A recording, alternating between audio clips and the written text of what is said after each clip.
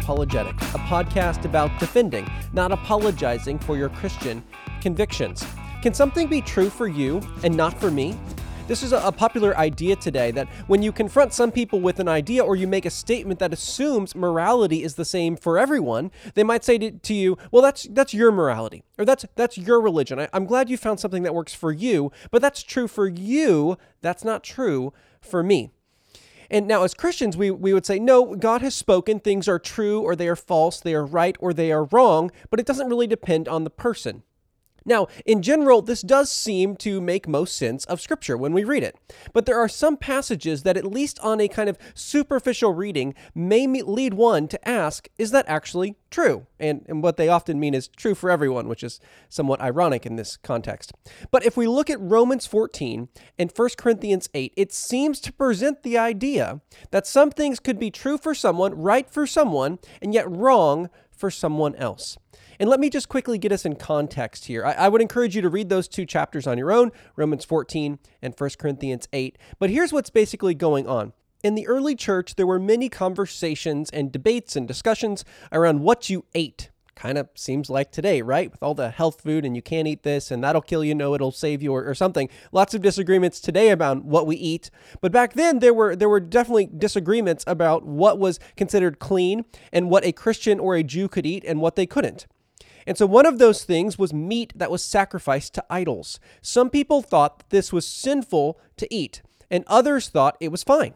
Some people thought you should only eat vegetables, and others thought, nope, you can eat anything.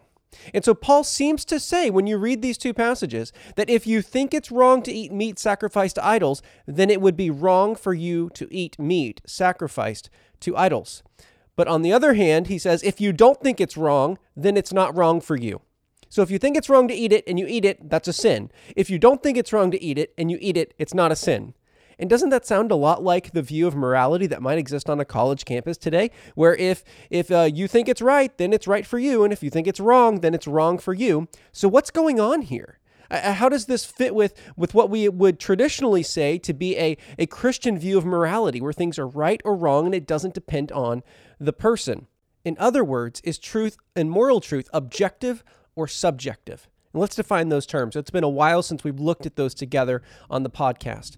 An objective truth is a truth about a thing.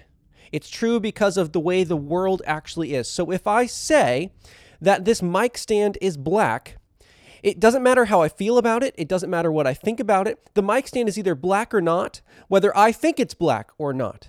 Right, so if I were to say this mic stand is blue and you were to look at it and be like, no, that's clearly black, and we can actually measure the frequency of the light coming off of it and say, you know what, that's actually black. It's not blue. So Brian, you may have thought it was blue. You may have thought that was true, but it's actually black. That's a view of objective truth, where an objective truth claim is when we're claiming something about the way the world really is, not how we think about it, not how we feel about it. It's not something that can only be true for me.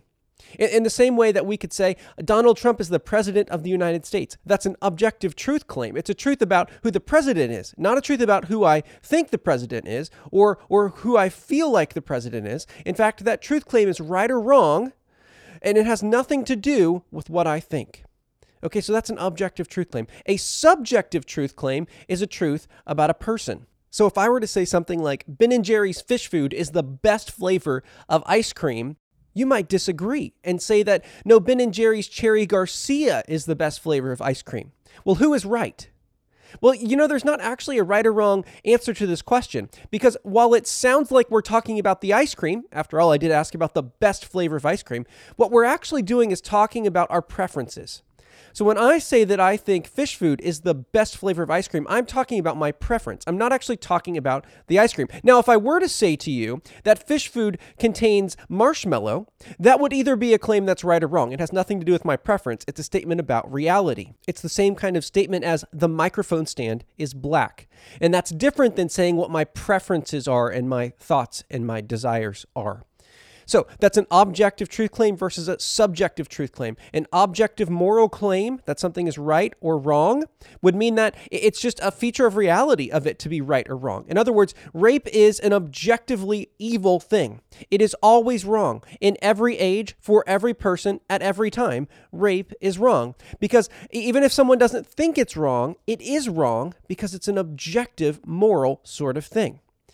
So how do we take what we've just established here and given us a little bit of a framework and some categories? How do we take that and then read these two passages? Because even with those categories, it seems like Paul is saying moral truth, moral decisions are just based on what someone thinks or what they feel. It's not the same way for everyone at all times and all places.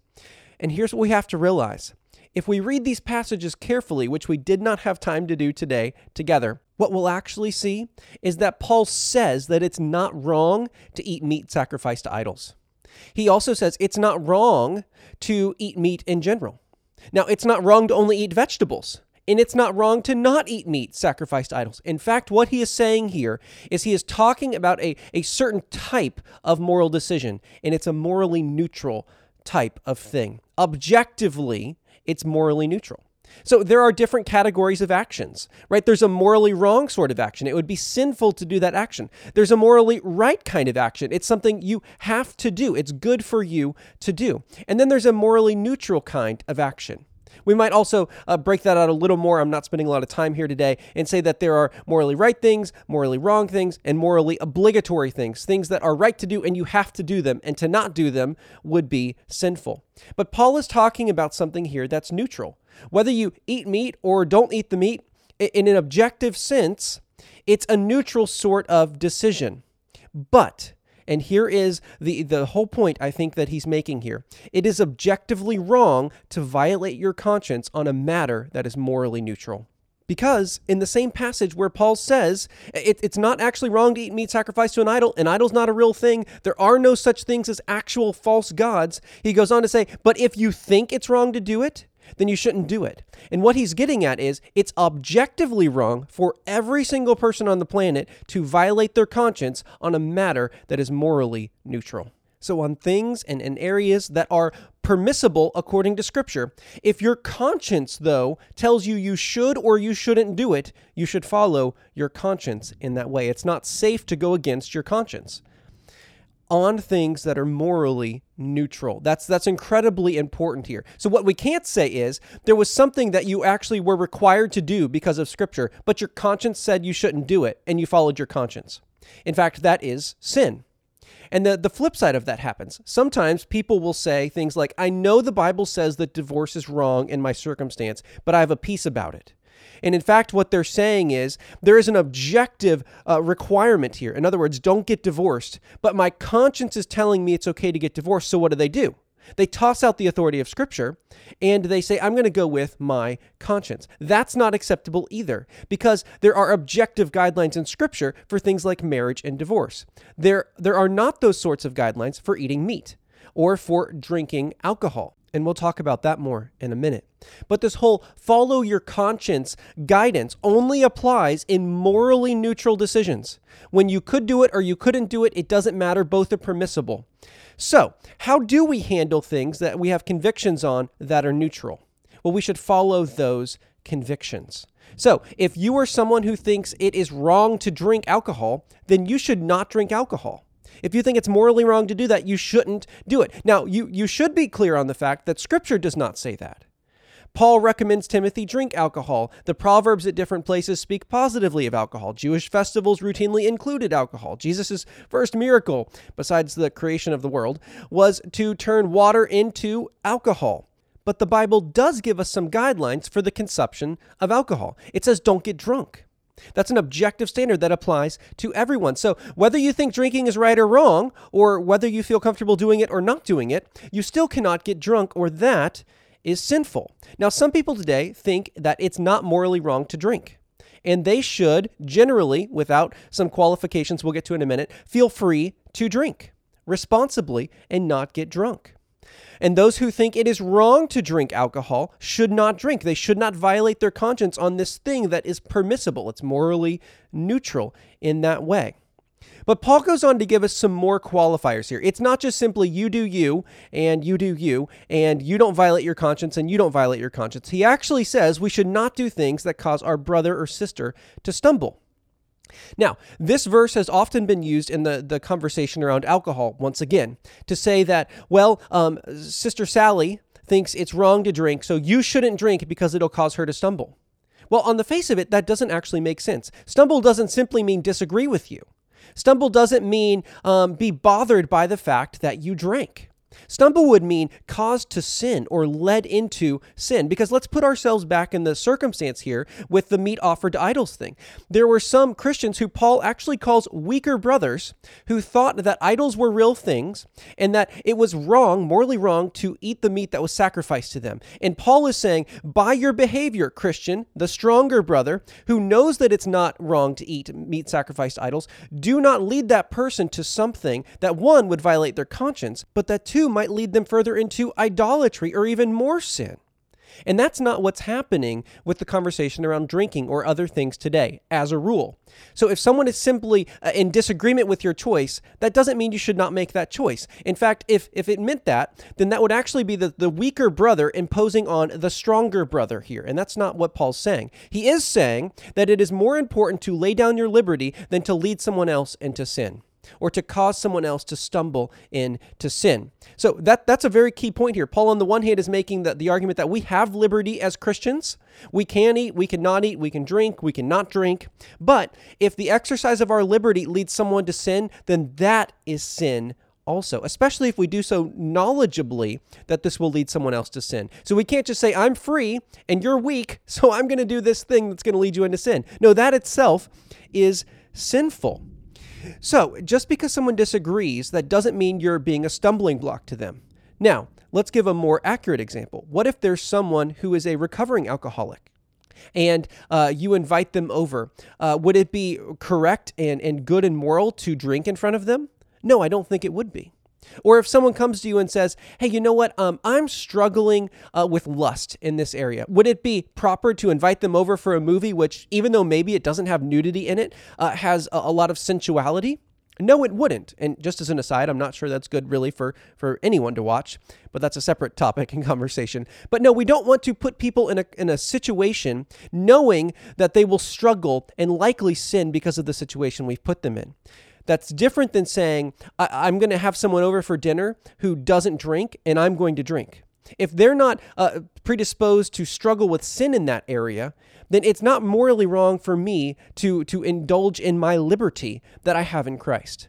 And that's really important. And so for the person who may say, well, I disagree with such and such action, you need to realize that that person has freedom in that action if Scripture has allowed them freedom. And we can't apply our personal standards of holiness to other people, or that's legalism. That's really important for us to understand. That is legalism. When we elevate kind of a personal standard of holiness to other people and say, you must do this or it's sin, we are kind of writing in the blanks that God has left blank for us, and we are conscripting other people's consciences.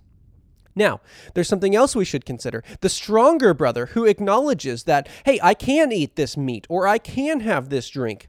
You should not try to encourage someone else to violate their conscience. So don't put them in the circumstance where they might stumble, but don't try to override their conscience and reason them into agreeing with you. I don't think that's a healthy or a safe thing to do, to try and get people to change their moral compass, and this is key, on things that are morally neutral. We should do battle with people in a friendly and loving way all day who are Christians and have an incorrect moral compass on things that are not morally neutral. But on the areas that are left open to us as matters of Christian liberty, and someone has a moral conviction about it, don't try and change their mind.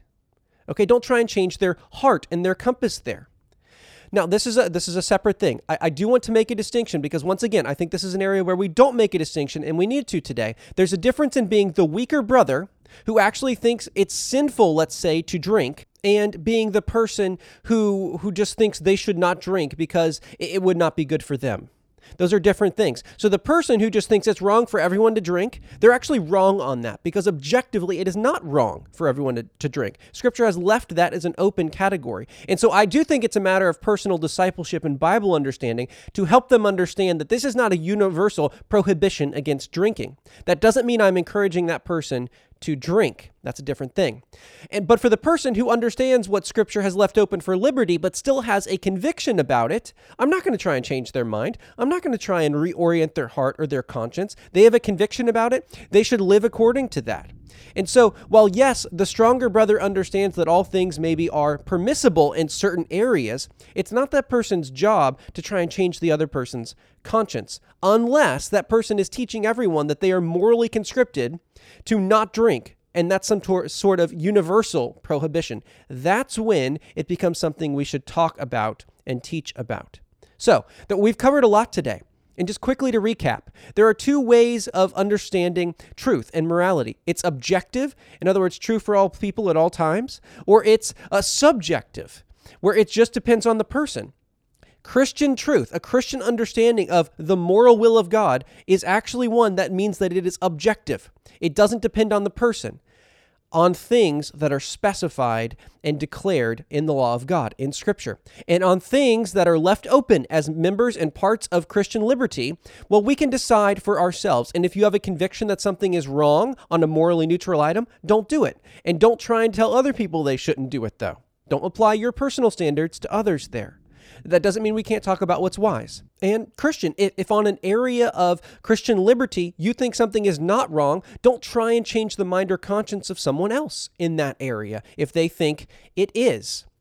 And so the baseline conclusion here is there are matters that are morally neutral. That doesn't mean all moral truth is morally relative. That's incredibly important. So the Bible, it speaks very clearly that things are wrong because thus saith the Lord, not because a person feels like they're wrong. Our consciences can be ill-informed, and we must always be conforming them to the revealed law of God in Scripture. Well, I will talk with you next week on Unapologetic.